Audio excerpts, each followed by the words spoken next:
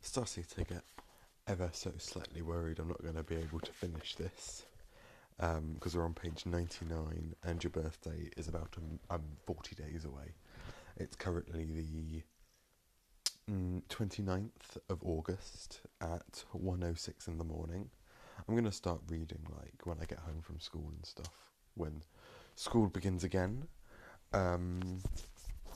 Also, my mum has asked me what I'm getting you for your birthday, and I don't really feel too comfortable, I don't know why, with telling her that I'm just going to be reading you a book. Mainly because I still, sorry, I'm just getting this thing out. Mainly because I still think it sounds really,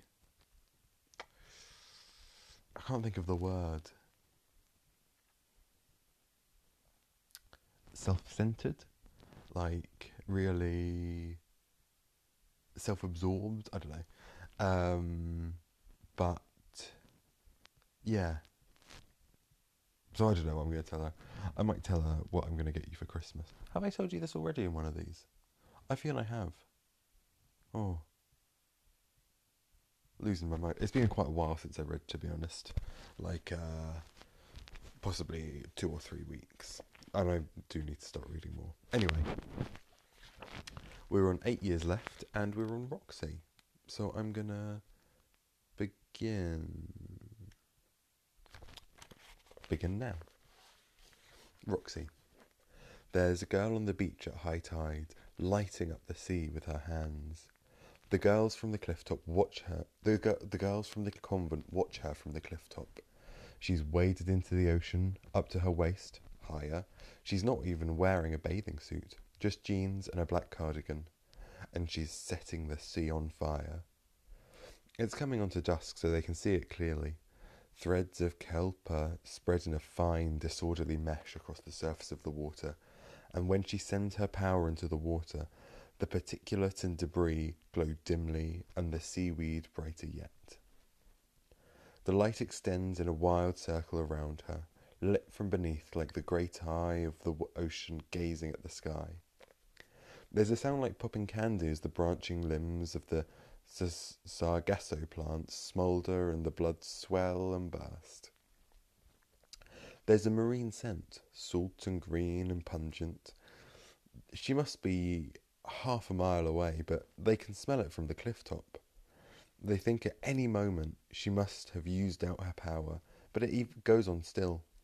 The flickering luminescence in the bay, the scent as the crabs and small fish rise to the surface of the water. The women say to one another, God will send her salvation. She has inscribed a circle on the face of the water, says Sister Maria Ignacia. She is at the boundary of light and darkness. She is a sign from the Mother. They send word to Mother Eve. Someone has come. They'd given Roxy a choice of places to go. Bernie's got family in Israel. She could go to them. Think about it, Roxy. Sandy beaches, fresh air. You could go to school with Yuval's kids. He's got 2 girls about your age, and you've got to believe the Israelis aren't looking up girls for what you can do. They've got them in the army. They're already training them up, Rox. I bet they know stuff you haven't even thought of. She looks up on the internet, though. They don't even speak English in Israel or write with English letters. Bernie tries to explain that most people in Israel do speak English, really, but Roxy still says, nah, I don't think so. Then her mum had family near the Black Sea. Bernie points it out on the map. That's your grandma comes from there. You didn't even meet your grandma, did you? Your mum's mum. There are still cousins there too. Still family connections. We do good business with those people too. You could get in the business. You said you wanted to. But Roxy had already decided where she wanted to go. I'm not thick, she said. I know you've got to get rid of me out the country because they're looking for who killed Primrose. It's not a holiday. Bernie and the boys stopped talking and just looked at her. You can't say that, Rox, said Ricky. Wherever you go, you just say you're on holiday, all right? I want to go to America, she said. I want to go to South Carolina. Look, there's that woman there, Mother Eve. She does them talks on the internet, you know? Ricky said, oh yeah, Sal knows some people down that way. We can fix you up somewhere to stay. Rox, we can fix you up somewhere to stay, Rox. Someone to look after you. I don't need anyone to look after me. Ricky looked at Bernie. Bernie shrugged. After all she's been through, said Bernie, and that settled it. Ali sits on the rocks and dabbles her fingers in the water. Every time the woman in the water discharges her power, she can feel it, even at this distance, like a sharp smack. She says in her heart, "What do you think?" Oh, sorry. What do you think? I've never seen anyone with this much strength in her. The voice said, "Didn't I tell you I was sending you a soldier?" Ali says in her heart, "Does she know her destiny?" The voice says, "Who does, sweet pea?" It's dark now, and the lights from the freeway are barely visible here. Ali dips her hand in the ocean and sends out as much charge as she can. She barely sends a flicker across the water, but it's enough. The woman in the waves walks towards her. It's too dark to see her face clearly. Ali calls out, "You must be cold. I have a blanket here if you want it." The woman in the water says, "Bloody hell, what are you, search and rescue? Don't suppose you got a picnic there too, have you?" She's British. This is unexpected. Still, the Almighty works in mysterious ways. "Roxy," says the woman in the water. "I'm Roxy." "I'm," says Ali and pauses. For the first time in a long while, she has the urge to tell this woman her real name. Ridiculous. "I'm Eve," she says. "Oh, my word," says Roxy. "Oh, my lord, it's you. I've bloomin' come to find you, isn't it? Bloody hell. Just got in this morning. Night flight. It's a killer, I'm telling you. Had a nap. Thought I'd go looking for you tomorrow, and here you bloody are. It's a miracle." "See," says the voice. "What did I tell you?" Roxy hauls herself onto the flat stone next to Ali. She is suddenly and instantly impressive. She's muscular in her shoulders and arms, but it's more than that. Reaching out with that sense that she had honed and practiced, Ali tries to gauge how much power Roxy has in her skein. She feels that she's falling off the edge of the world. It goes on, as limitless as the ocean. "Oh," she says, "a soldier will come." "What's that now?" Ali shakes her head. "Oh, nothing. Something I heard once." Roxy gives her an appraising look. "So you're a bit spooky then?" "That's what I thought when I saw your videos. Bit spooky. Thought you'd do well on one of those TV shows. Most Haunted? You ever seen that? Actually, you don't have anything to eat, do you? I'm starving." Ali pats down her pockets and finds a candy bar in her jacket. Roxy tears into it, taking huge bites. "Oh, that's better," she says. "You know that thing when you've used up a lot of power and it just makes you starving hungry?" She pauses and looks at Ali. "No? Why were you doing that? The light in the water?" Roxy shrugs. "Just an idea I had. Never been in the sea before, just wanted to see what I could do." She squirts out at the ocean. "I think I killed a bloody load of fish. You could probably have dinner out of them all this week if you've got..." She juggles her hands. "I don't know, a boat or a net or something. I suppose some of them might be poison. Can you get poison fish? Or is that just like Jaws on that?" Ali laughs. In spite of herself, it's been a while since someone last made her laugh. Since she last laughed without deciding beforehand that laughing was a smart thing to do. "She just had an idea," says the voice. "It just popped into her head. She came looking for you." "I told you a soldier would come." "Yeah," says Ali. "Just shut up for a minute, okay?" "What made you want to look for me?" says Ali. Roxy shifts her shoulders as if she's darting and weaving and escaping imaginary blows. "I just had to get out of England for a bit. I saw you on YouTube." She takes a breath, lets it all out, smiles at herself and says, "Look, I don't know all those things you talk about where you say that God's made this happen for a reason and women are supposed to take over from men. I don't believe any of that God stuff, alright? Alright. But I think, like, do you know what they're teaching girls in school in England? Breathing exercises? No kidding. Bleeding breathing. Bleeding. Keep it under control. Don't use it. Don't do anything. Keep yourself nice and keep your arms crossed. You know what I mean? And like, I had sex with a bloke a few weeks back and he was practically begging me to do it to him. Just a little bit. He'd even seen it on the internet. Like, no one's going to keep their arms crossed forever. My dad's all right, and my brothers are all right. They're not bad, but I just wanted to talk to you because you're like you're thinking about what it means for the future. You know, it's exciting. It all comes out of her in a big rush. And what do you think it means? Says Ali. Oh, everything's going to change, says Roxy, picking at the seaweed with one hand while she talks. Stands to reason, doesn't it? And we've all got to find some new way to work together on it, you know? Blokes have got a thing they can do, they're strong. Women have got a thing they can do now too. And there's still guns. They don't stop working. Lots of blokes with guns. I'm no match for them. I feel like it's exciting, you know? I was saying this to my dad. There's stuff we could do together. Ali laughs. Do you think they'll want to work with us? Well, some of them, yeah. And some of them, nah, right? But the sensible ones will. I was talking about it with my dad. Do you ever get that feeling when you're in a room and you can tell which girls around you have got, like, loads of power and which have got none? You know, like spider sense. This is the first time Ali has ever heard anyone actually talk about this sense she has acutely. Yes, she says. I think I know what you mean. Bloody hell, no one knows what I mean. Oh, not that I've talked about it with loads of people. Anyway, that. Useful to be able to tell the blokes, right? Useful to work together. Ali flattens her lips. I see it a bit differently, you know. Yeah, mate, I know you do. I've seen your stuff. I think there's going to be a great battle between light and darkness, and your destiny is to fight on our side. I think you'll be the mightiest in the mightiest. Roxy laughs and chucks a pebble into the sea. I always fancy having a destiny, she says. Look, can we go somewhere? Yours or somewhere. It's bloody freezing out here. They let her come to Terry's funeral. It was a bit like Christmas. There was aunties and uncles and booze and bridge rolls and hard-boiled eggs. There was people putting an arm around her, telling her she's a good girl. And Ricky gave her some stuff before they set off, and he took some stuff himself and went, yes, just to take the edge off. So it felt like snow was falling, like it was cold and high up, just like Christmas.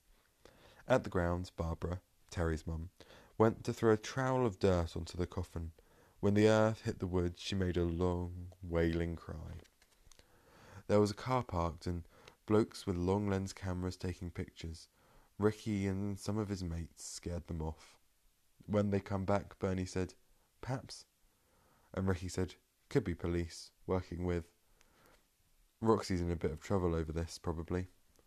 They were all right to be at the reception, but at the grounds, none of the mourners knew where to put their faces when she walked past. At the convent, supper is already being served when Ali and Roxy arrive. There's a place saved for them at the head of the table, and there's chatter and the smell of good warm food. It's a stew. Okay, cool, just ignore, I'm still recording. It's a stew with clams and mussels and potatoes and corn. There's crusty bread and apples.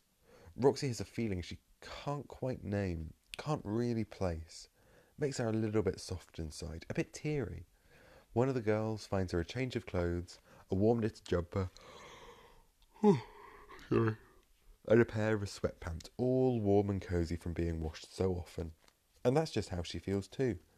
The girls all want to chat to her. They've never heard an accent like hers, and they make her say, water and banana. There's so much talking. Roxy always thought she was a bit of a blathermouth, but this is something else. After supper, Mother Eve gives a lesson in the scripture. They're finding scripture that works for them, rewriting the bits that don't. Mother Eve speaks on the story of the book of Ruth. She reads out the passage where Ruth tells her mother-in-law, her friend, "Don't tell me to leave you. Whither thou goest, I shall go. Your people shall be my people. Your God will be my God." Mother Eve is easy amongst these women, in a way Roxy finds difficult. She's just not used to the company of girls. It's been boys in Bernie's family and boys in Bernie's gang, and her mum was always more of a man's woman than the girls at school, and the girls at school never treated Roxy nice. Mother Eve's not awkward like Roxy here. She holds the hands of the two girls sitting next to her and speaks softly and with humour. She says, "The story about Ruth, that's the most beautiful story of friendship in the whole Bible. No one was ever more faithful than Ruth. No one ever expressed the bonds of friendship better." There are tears in her eyes as she speaks, and the girls around the table are already moved. "It's not for us to worry about the men," she says. "Let them please themselves as they always have. If they want to war with each other and to wander, let them go. We have each other. Where you go, I will go. Your people will be my people, my sisters." And they say, Amen. Upstairs, they've made a bed for Roxy. It's just a little room, a single bed with a hand-stitched quilt across it, a table and chair, a view of the ocean. She wants to weep when they open the door, but she doesn't show it. She remembers quite suddenly as she sits on the bed and feels the coverlet underneath her hand, a night when her dad brought her back to his house, the house he lived in with Barbara and with Roxy's brothers. It was late at night and her mum was ill and with vomiting, and she'd called Bernie to pick up Roxy and he'd come in. She was in her pyjamas and she can't have been more than 5 or 6. She remembers Barbara saying, "Oh, she can't stay here," and Bernie going, "For fuck's sake, just put her in the guest room," and Barbara crossing her arms across her bosom and going, "I told you, she's not staying here. Send her to your brother's if you have to." It was raining that night, and her dad carried her back out to the car, the drops falling past the hood of her dressing gown to fall on her chest. There's someone expecting Roxy that evening, sorta. Someone who'll catch it in the neck if they've lost her anyway. But she's 16, and one text will sort that out. Mother Eve closes the door, so it's just the two of them in the little room. She sits on the chair and says, "You can stay as long as you like." "Why?" "I've got a good feeling about you." Roxy laughs. "Would you have a good feeling about me if I was a boy?" "But you're not a boy." "Do you have a good feeling about all women?" And Mother Eve shakes her head. "Not this good. Do you want to stay?" "Yeah," says Roxy. "For a bit anyway. See what you're up to. I like your..." She searches for the word. "I like how it feels here." Mother Eve says, "You're strong, aren't you? As strong as anyone." "Stronger than anyone, mate. That why you like me?" "We can use someone strong." "Yeah? You got big plans?" Mother Eve leans forwards and puts her hands on her knees. She yawns and says, "I want to save the women," she says. "What, all of them?" Roxy laughs. "Yes," says Mother Eve, "if I can. I want to reach them and tell them that there are new ways to live now, that we can band together, that we can let men go their own way, that we don't need to stick to the old order, and we can make a few path." "Oh yeah, you do need a few blokes to make babies, you know." Mother Eve smiles. "All things are possible, with God's help." Ali's phone beeps. She looks at it, makes a face, and turns it over so she can't see the screen. "What's up?" says Roxy. "Oh, just people emailing the convent. Trying to get you out of here. Nice place. Can see why they want it back. Trying to give us money." Roxy laughs. "What's the problem? Got too much?" Ali looks at Roxy thoughtfully for a moment. "Only Sister Maria Ignatia has a bank account, and I..." She runs her tongue over her front tips and her lips click. "You don't trust anyone, do you?"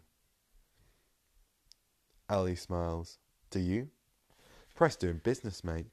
Gotta trust someone or you'll get nothing done. You need bank accounts? How many do you want? Want some money out? Want some out the country? Cayman Islands is good, I think. Don't know why." "Wait, what do you mean?" But before Ali can stop her, Roxy's taken out her phone, snapped a picture of Ali and is sending a text. Roxy grins. "Trust me. Gotta find a way to pay my rent, don't I?" A man arrives at the convent before 7 o'clock the next morning. He drives up to the front gate, just waits there. Roxy knocks on Ali's door, drags her down the driveway in her dressing gown. What is it?" says Ali, but she's smiling. "Come and see." All right, Einar? Says Roxy to the man. He's stocky, mid-40s, dark hair, wearing a pair of sunglasses on his forehead. Einar grins and nods slowly. You okay here, Roxanne? Bunny Monk said to look for you. Are you being looked after? I'm grand, Einar. Super duper. Just gonna stay with my mates here for a few weeks, I reckon. You got what I need? Einar laughs at her. I met you once in London, Roxanne. You were 6 years old and me in the shins when I wouldn't buy you a milkshake. While we waited for your dad. Roxy laughs. Roxy laughs too. Roxy laughs too easily. This is simpler for her than the dinner. Ali can see it. Should have bought me a milkshake then, shouldn't ya? Come on, hand it over. There's a bag with, clearly, some of Roxy's clothes and other things in. There's a laptop, brand new, top of the range, and there's a little zip-up case.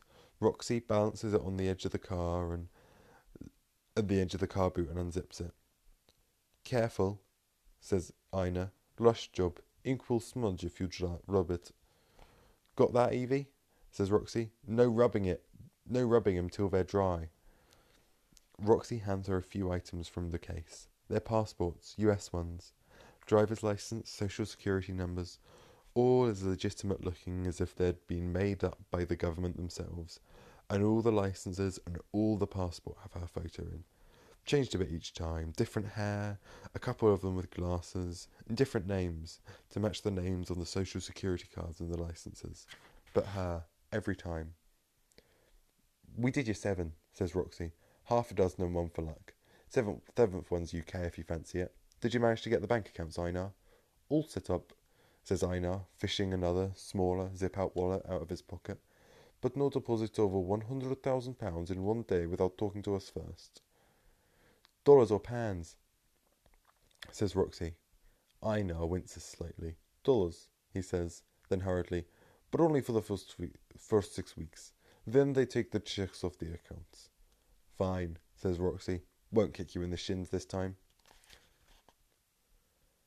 Roxy and Daryl kicked around in the garden for a little bit, towing at stones and picking bark off the tree. Neither of them ever even liked Terry that much, but it's weird now he's gone. Daryl went, what did it feel like? And Roxy was like, I wasn't down there when they got Terry. And Daryl went, nah, I mean what you did to Primrose. What did it feel like? As she felt it again, the glitter under her palm, the way his face grew warm and then cold, she sniffled, looked at her own hand, as if it could tell her the answer. It felt good, she said. He killed my mum. Daryl said, I wish I could do it. Roxanne Monk and Mother Eve talk a lot in the next few days. They find the things they have in common and hold them out at arm's length to admire the details.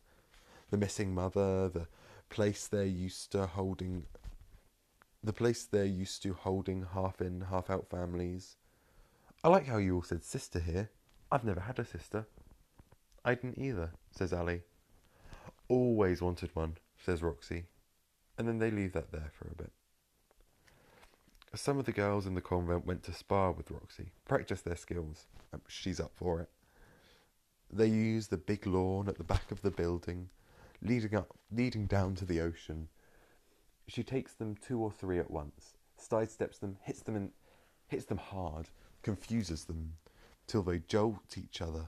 They come in for supper, bruised and laughing, sometimes with a tiny spiderweb scar on the wrist or ankle. They wear it proudly. There are girls as young as 11 or 12 here. They follow Roxy about like she's a pop star.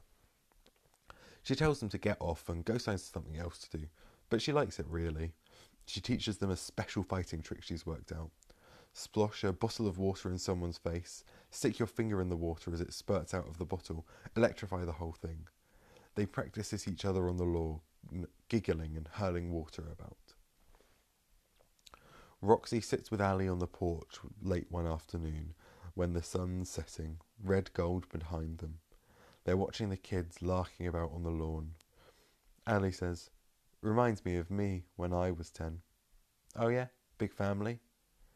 There's a longish pause. Roxy wonders if she's said something she shouldn't have, but fuck it, she can wait. Ali says, children's home. Right, says Roxy. I know kids who come from that. It's rough. Hard to get on your feet, you know. You're doing all right now, but though, yeah, I look after myself. I learned how to take care. Yeah, I can see that. The voice in Ali's head has been quiet these last few days. Quieter than she remembers it being in years. Something about these summer days, knowing that Roxy's here and she could kill anyone stone dead. Something about that has made it all go quiet. Ali says, I was passed around a lot when I was a child. Never knew my dad, and my mum's just a scrap of memory. Just a hat, is what Ali remembers. A pale pink Sunday church hat at a daring angle and a face bit underneath, grinning at her, sticking her tongue out. It seems like a happy memory, from some time between long bouts of sadness or illness or both. She does never remember going to church, but there's that hat in her memory. Sorry, just one sec. This is a bloody long chapter.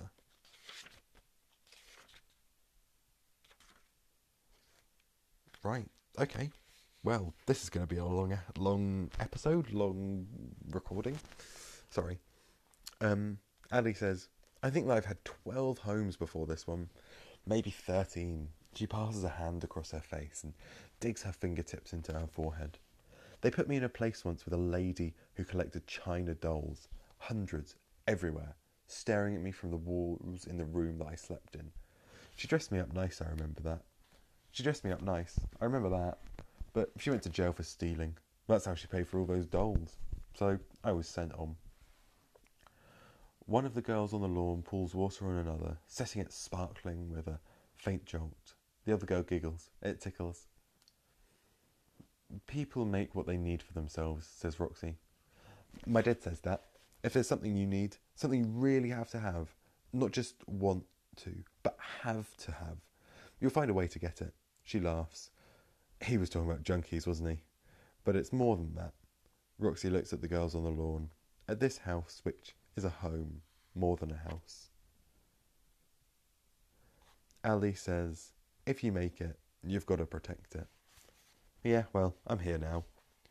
You have more power than anyone we've ever seen, you know. Roxy looks at her hands like she's a bit impressed and a bit afraid. Yeah, I don't know, she says. There's probably other people like me. Ali has a sudden intuition then, like a fairground machine with gears working and chains clanking. Someone had taken her to one when she was a little girl. Put in 2 quarters, pull the lever, clunk, grind, thunk. There's a fortune printed on a small rectangle of thick, pink-edged cardboard. Ali's intuition is just like that. Sudden and complete, as if there were no machinery working behind her. Eyes that even she has no access to. Clank, thunk. The voice says, here, this is something you used to know now.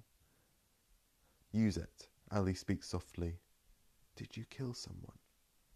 Roxy sticks her hands in her pockets and frowns at her. Who told you? And because she does not say, who told you that, Ali knows that she is right. The voice says, say nothing. Ali says, sometimes I just know things. Like there's a voice in my head. Ali says, bloody hell, you are spooky. Who's going to win the Grand National then? Ali says, I killed someone too. A long way away now. I was a different person. Probably deserved it if you did it. Oh, he did. They sit with that. Roxy says, companionably. Oh, Roxy says, companionably, and if it has nothing to do with anything. There was a bloke that stuck his hand down my pants when I was 7. Piano teacher. My mum thought it'd be nice if I learnt piano. There I was, on the stool, doing every good boy deserves fun, and suddenly, hand in my knickers. Don't say anything, he goes, just carry on playing. So I told my dad the next night when he came to take me out to the park, and bloody hell, he went mental, screaming at my mum. How could she? She didn't know, did she? She wouldn't have let him. My dad took some of the boys round to the piano teacher's house. Ali says, what happened? Roxy laughs. They beat the shit out of him. He ended the night with one less nut than he started, for one thing. Really? Yeah, of course. My dad said if he had let one more pupil around that house, and he meant ever, he'd come back for the other veg, and me meat too. And not to think about leaving town and starting up somewhere, because Bernie Monk is bloody everywhere. Roxy chuckles to herself. Yeah, I saw him in the street once, and he ran away. Saw me, right, and actually ran. Bloody right, mate. Ali says, that's good. That sounds good. She makes a little sigh. I know you don't trust him. It's all right. You don't have to trust him, babe. She reaches out her hand and puts her hand... She reaches over and puts her hand on top of Ali's. And they sit there like that for a long time. After a while, Ali says, one of the girls has a dad in the police force. He telephoned her 2 days ago to tell her that she can't be in this building on Friday. Dads, they're like that. They like keeping their daughters safe. They can't keep secrets. Will you help us? Says Ali. What do you think is coming? Says Roxy. SWAT team? Not so much. We're only a few girls in a convent, practicing our religion like law-abiding citizens. I can't kill anyone else, says Roxy. I don't think we'll have to, says Ali, because I've got an idea. They mopped up the rest of Primrose's gang after he died. Wasn't any bother. They all fell apart after he was gone. 2 weeks after Terry's funeral, Bernie called Roxy on her mobile at 5 a.m, told her to come to a lock-up in Dagenham. There, he fished the bunch of keys out of his pocket, opened it up and showed her 2 bodies laid out, killed, cold and clean, and about to go into the acid, and that'd be the end of it. She looked them in the face. That them? Said Bernie. Yeah, she said. She snaked her arm around her dad's waist. Thanks. Anything for my girl, he said. Big bloke, little bloke. The 2 who killed her mum. One of them with her mark still on his arm, livid and branching. All done then, sweetheart? He said. All done, Dad. He kissed her on top of the head. They went for a walk that morning around East Brookend Cemetery, slowly walking and chatting while a couple of cleaners did the necessary in the garage. You know, the day you were born was the day we got Jack Conaghan, said Bernie. Roxy does know this, still. She likes to hear the story again. He'd been on us for years. Killed Mickey's dad. You never knew him. Him and the Irish boys. We got him in the end, though. Fishing in the canal. We waited all night for him. And when he got there early, we did him. Chucked him in. That was that. And when we was done and home and dry, I checked my phone. 15 messages from you, Mum. 15! Got into labour overnight, hadn't she? Roxy felt her fingertips around the edges of this story. It always seemed slippery, something fighting its way out of her grasp. She was born in the darkness, and with people waiting for someone. Her dad waiting for Jack Conaghan, her mum waiting for her dad, and Jack Conaghan, though he never knew it. I understand. Her dad waiting for Jack Conaghan, her mum waiting for her dad, and Jack Conaghan, though he never knew it, waiting for his death. It's a story about the stuff that happens just exactly when you weren't expecting it. Just on that night when you thought nothing was going to happen, everything happened. I picked you up, a girl. After 3 boys, never thought I'd have a girl. You looked me dead in the eye and whittled all down my trousers. And that's how I knew you'd be good luck. She is good luck. Barring a few things, she's always had good luck. How many miracles does it take? Not too many. 1, 2, 3 is plenty. 4 is a great multitude, more than enough. There are 12 armed police officers advancing across the gardens at the back of the convent. It's been raining. The ground is waterlogged and more than waterlogged. There are open taps running at both sides of the garden. The girls have run a pump to bring seawater up to the top of the steps, and it's a waterfall now, water gushing down the stone steps. The officers aren't wearing rubber boots. They didn't know it would be all muddy like this. All they know is that a lady from the convent had come to tell them that girls were holed up in here and had been threatening and violent. So there are 12 trained men in body armour coming for them. It should be enough to finish this. The men shout, "Police! Leave the building now with your hands in the air!" Ali looks at Roxy. Roxy grins at her. They're waiting behind the curtains in the dining room, the one that looks out over the back garden, waiting until the police are all on the stone steps leading to the terrace outside the back doors, waiting, and there they all are. Roxy pulls the corks out from the half-dozen barrels of seawater they've stored behind them. The carpet is sodden now and the water's gushing out from under the door towards the steps. They're all in one mass of water. Roxy and Ali and the police. Ali puts her hand into the water around her ankles and concentrates. Outside on the terrace and on the stairs, the water is touching the skin of all the police officers, one way or another. It needs more control than Ali's ever managed before.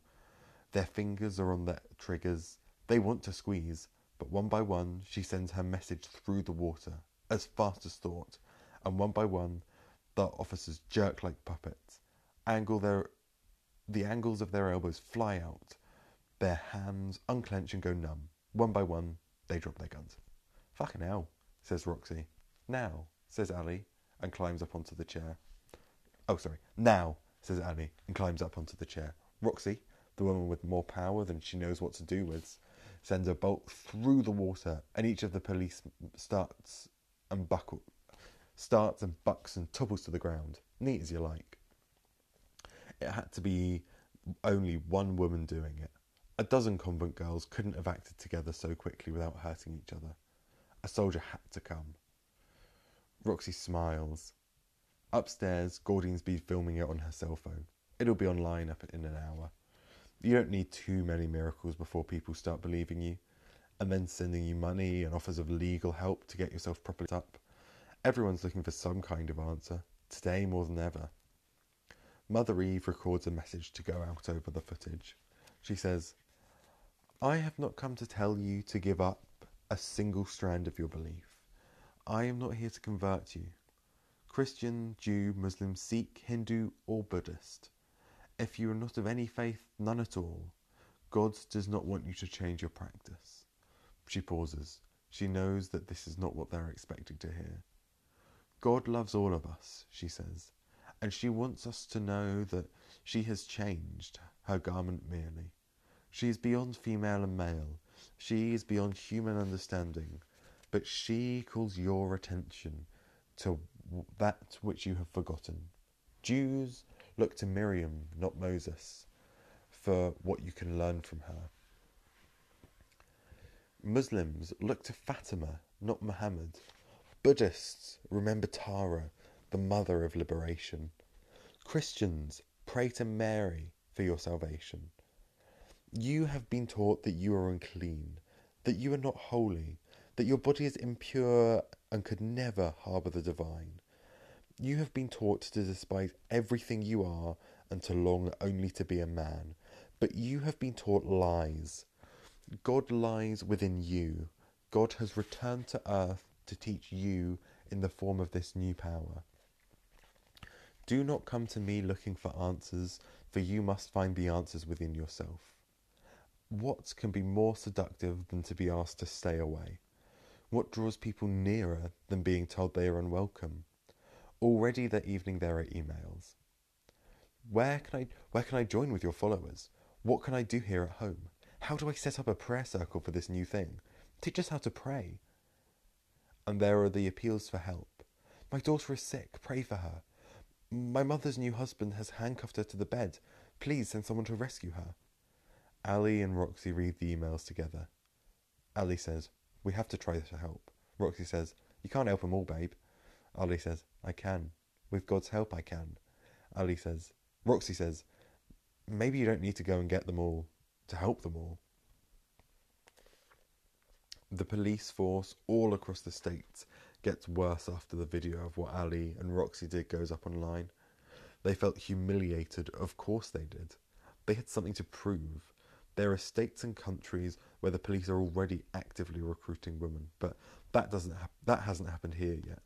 The force is still mostly male, and they're angry and they're afraid, and then things happen. 23 days after the police tried to take the convent, a girl arrives at the door with a message for Mother Eve. Only Mother Eve, please. They have to help her. She's weak with crying and shaking and frightened. Roxy makes her a hot, sweet tea, and Ali finds her some cookies. And the girl, her name is Mez, tells them what's happened.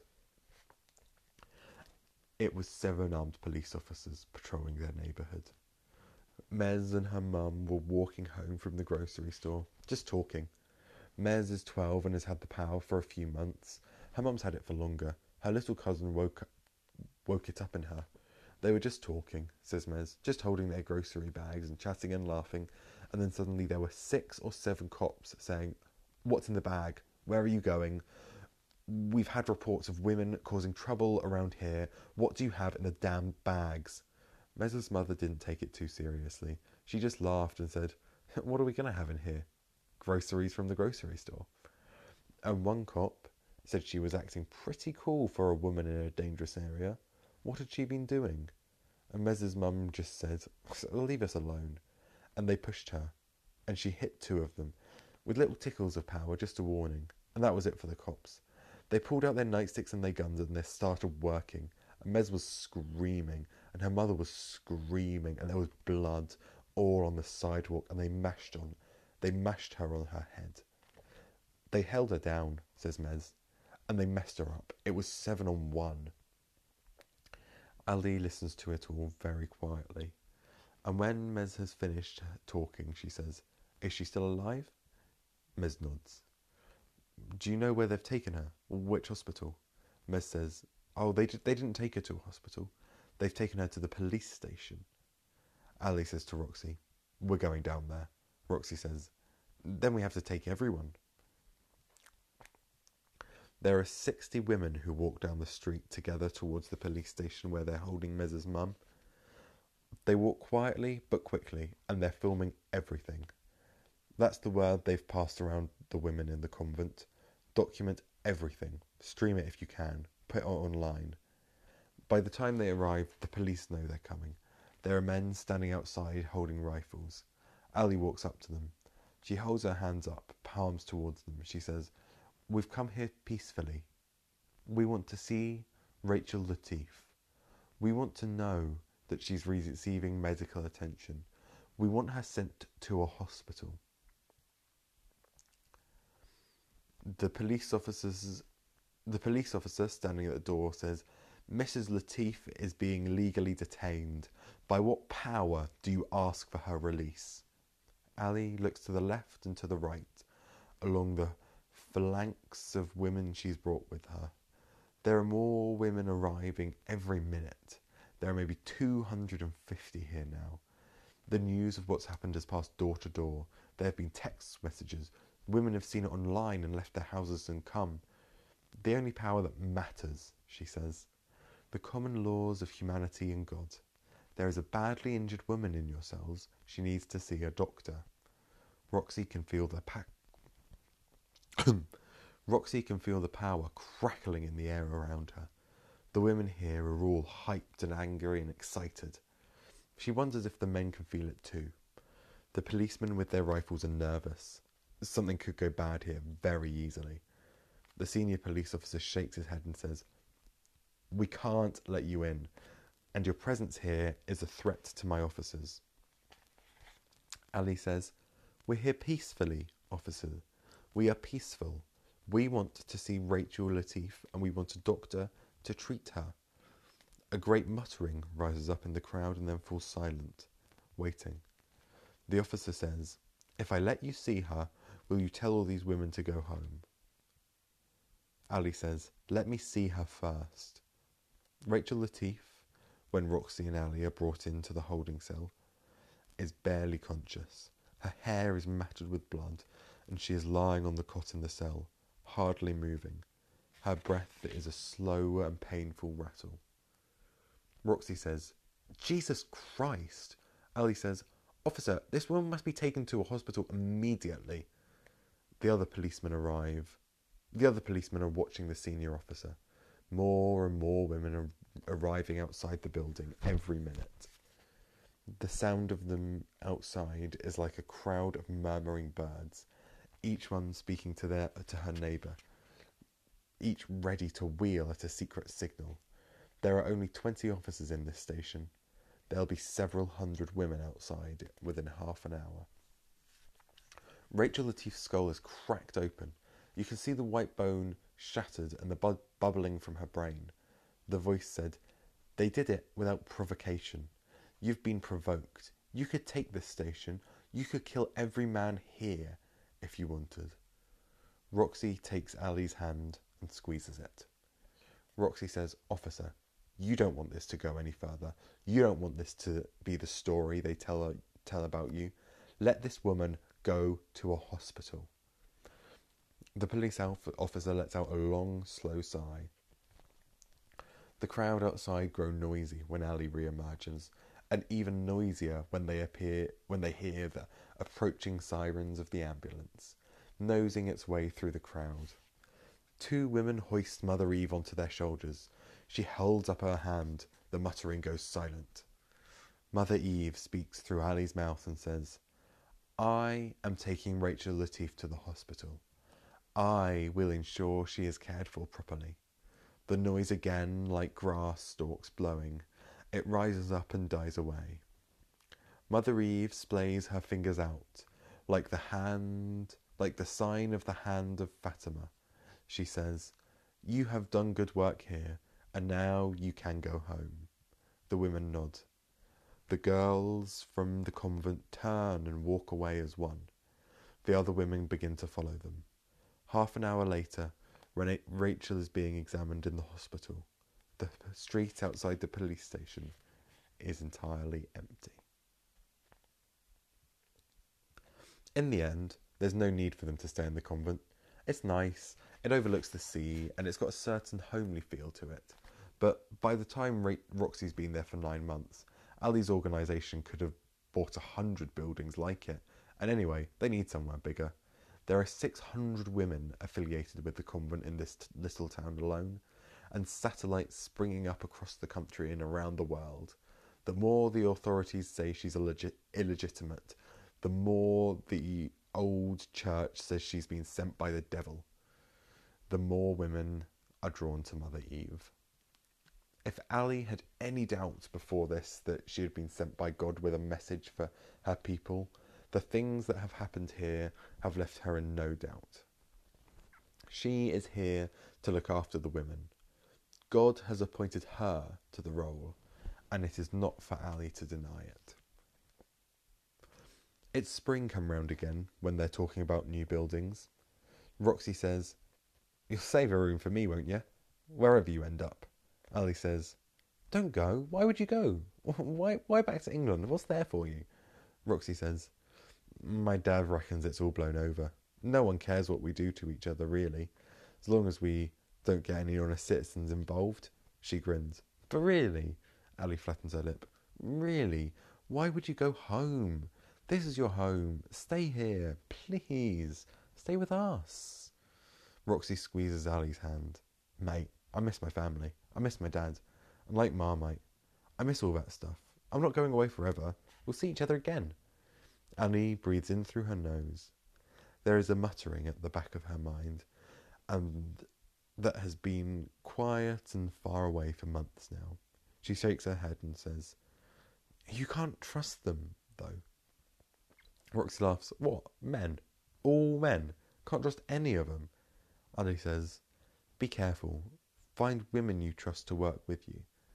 Roxy says, "Yeah, we talked about this, babe." "You have to take it all," says Ali. "You can. You've got it. Don't let Ricky take it. Don't let Darren take it. It's yours." Roxy says, "I think you're right, but I can't take it all sitting here, can I?" She swallows. "I've booked a ticket. I can leave a week on Saturday. There's stuff I wanted to talk to you about with you before that. Plans. Can we talk about plans without you going on about how I should stay? We can. Ali says in her heart, I don't want her to go. Can we stop that happening? The voice says to Ali, remember, sweetheart, the only way you are safe is if you own the place. Ali says, can I own the world? The voice says very quietly, just as it used to speak many years ago. Oh, honey. Oh, baby girl. You can't get there from here. Roxy says, the thing is, I've got an idea. And Ali says, so do I. And they look at each other and they smile. And that is the end of a very, very long chapter. Oh, my voice. I don't think I'm going to have a voice tomorrow, my love. Wow. And also on this page, there is a little drawing. Approximately 1500 years ago, a device for training in the use of the electrostatic power. The handle at the base is iron and is connected with the wooden frame to a metal peg marked A on the diagram. We conjecture that a piece of paper or dry leaf could be affixed to the spike, marked B on the diagram, with the aim being for the operator to set it aflame. This would require a degree of control, presumably the skill being practiced. The sign suggests that the device was meant for 13 to 15-year-old girls and discovered in Thailand. Next we have archival documents relating to the electronic power, its origin, dispersal, and the possibility of a cure. How long is this chapter? Please don't be...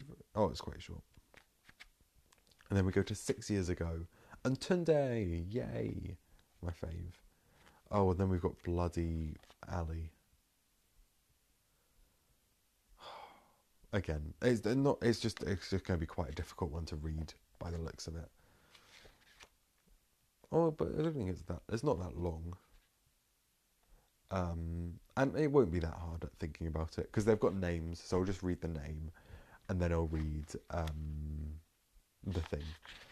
Then it's Margot. See, we're doing not badly now. We're on page 122. I feel it's a lot longer now. Anyway, I'm going to stop this before it gets anywhere closer to an hour. Oh, I love you so much, baby. Happy birthday, okay?